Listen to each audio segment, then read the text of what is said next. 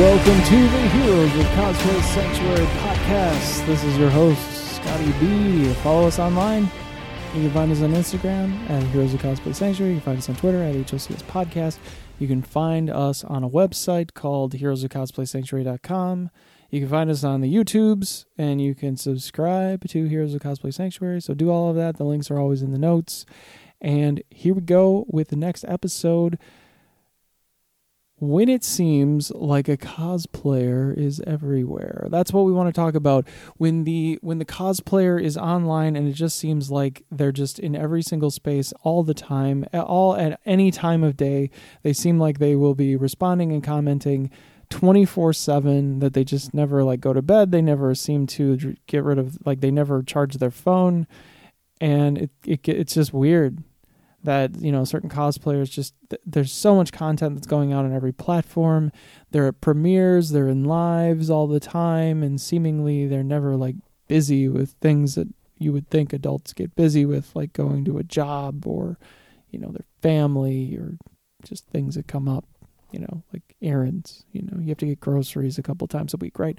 And it just gets a little weird. And creating content takes up a lot of free time, right? So just creating the content, going to the photo shoots and doing all this stuff, maybe you can set all of that up at home, and, then it's just a matter of motivation. But, I don't understand how you can be on a live in the middle of the week and then, be replying to a bunch of things on Twitch and then rolling out content on, a dozen platforms or something if you're working full time. It's a crazy amount of energy to do that. I work full time. I'm in marketing, which I probably meant you might know that by now if you've been watching the show. Really, all that time, it's 10 hours a day anyways. And I'm kind of broken by the end of the day, so it's not like I'm just oh yeah, let's get into the cosplay and let's shoot a bunch of pictures and let's go live and let's I wish I had that kind of energy, but I don't. And it's a lot of hours that go into making the podcast. There's a lot of hours that go into making the videos. It's a lot of editing. There's just a lot that goes on. And maybe Instagram doesn't take as much time because you're just doing photo shoots and you can kind of stack content. But even that takes time. You have to plan for going on live if you want people to show up to it. You have to do a lot of coordinating with other people. You have to do a lot of collaborating. How is it sustainable? How are you sustaining all of this? Working, this whole being everywhere at once and always being in the DMs and all this collabing with everybody and showing up at cons and premieres and all the responses. And then the question that comes to mind is, are you doing it yourself? Or do you have a team of humans that help you do all of this? Are you actually the one responding? Are you actually the one doing the outreach, or is it a service? So do watch out for anomalies. Many people do have help online, free or otherwise. And not too many creators do everything on their own 100% of, it's not 100% them all the time, especially if they are everywhere. They do have help. I can attest to that because I was helping an influencer back in 2015 and I was writing for them. It was very convincing. I did the posts, she did the responses. So it would be me posting or me sending her the copy and the photos. I would send her the content and say, okay, post this. Or she would send me the photos and say, here, write captions for these. And I would write all the captions and the hashtags, and then I would give it back and she would just throw that online, and then when all the content, she would just respond to things as they came in. So it wasn't actually her doing all of that work. She wasn't writing the copy, somebody else was. You can go even further than that. She didn't want to lose, it wasn't weird or anything, but she wasn't going to give all of her logins to her YouTube channel and her social media away to me, not being really a media company and being overseas. So that made sense. And we kind of agreed to that when we started. It's no, but I did it all. I did Facebook, I did Instagram, I did your YouTube.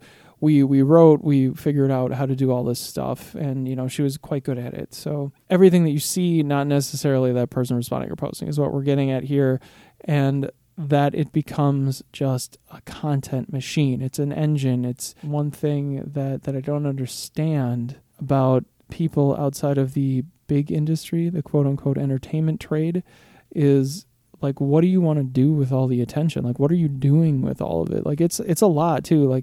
And I've kind of gotten a mixed bag from people that I've talked to about this inside of cosplays. A lot of people don't care necessarily. Like they kind of look for like minimums for, what actually gets the reach or the attention. And you kind of know which posts are going to do well beforehand.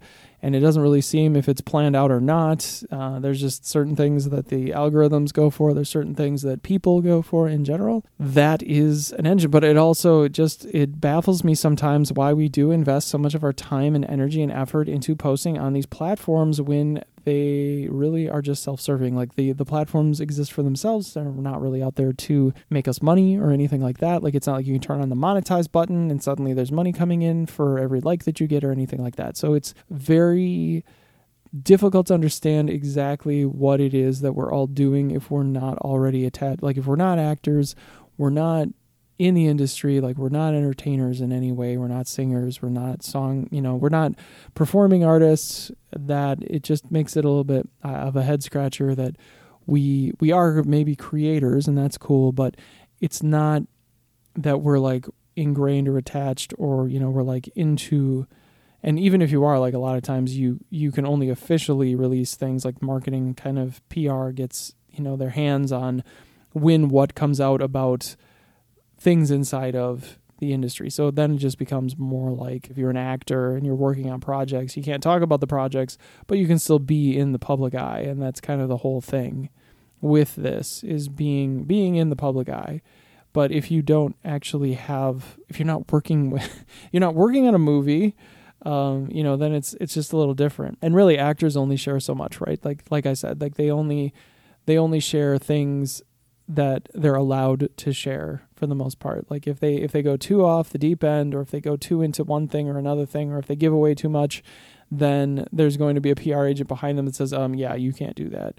And oftentimes there might be somebody running their page anyways. So they're not doing anything. They probably, wherever that's coming from, it's not even their phone. So, take that into consideration when you are somebody who feels like they need to dedicate their entire life to just putting content online. It's kind of a house of cards. It's not really what you see, isn't really what's going on behind the scenes. It's kind of just the iceberg theory, right? You're just seeing the tip, and everything else is underneath the water. You don't know how much there is or what's going on. It's just what you see. If you are everywhere, that's nice. I mean, that's great. I congratulate anybody who is that diligent with their content and responsive and all of those things that, really it is with due diligence that you interact with those people who follow you. Burning out is easy, and like I said, it's very hard to sustain that kind of a thing. So have a goal, like know why you're doing it, and possibly do have someone to coordinate with, so that all of that responsibility of constantly posting and constantly messaging doesn't fall to you. So that's where we're going to leave it today. Thanks again so much, everybody. This is Scotty B with Heroes of Cosplay Sanctuary saying bye-bye.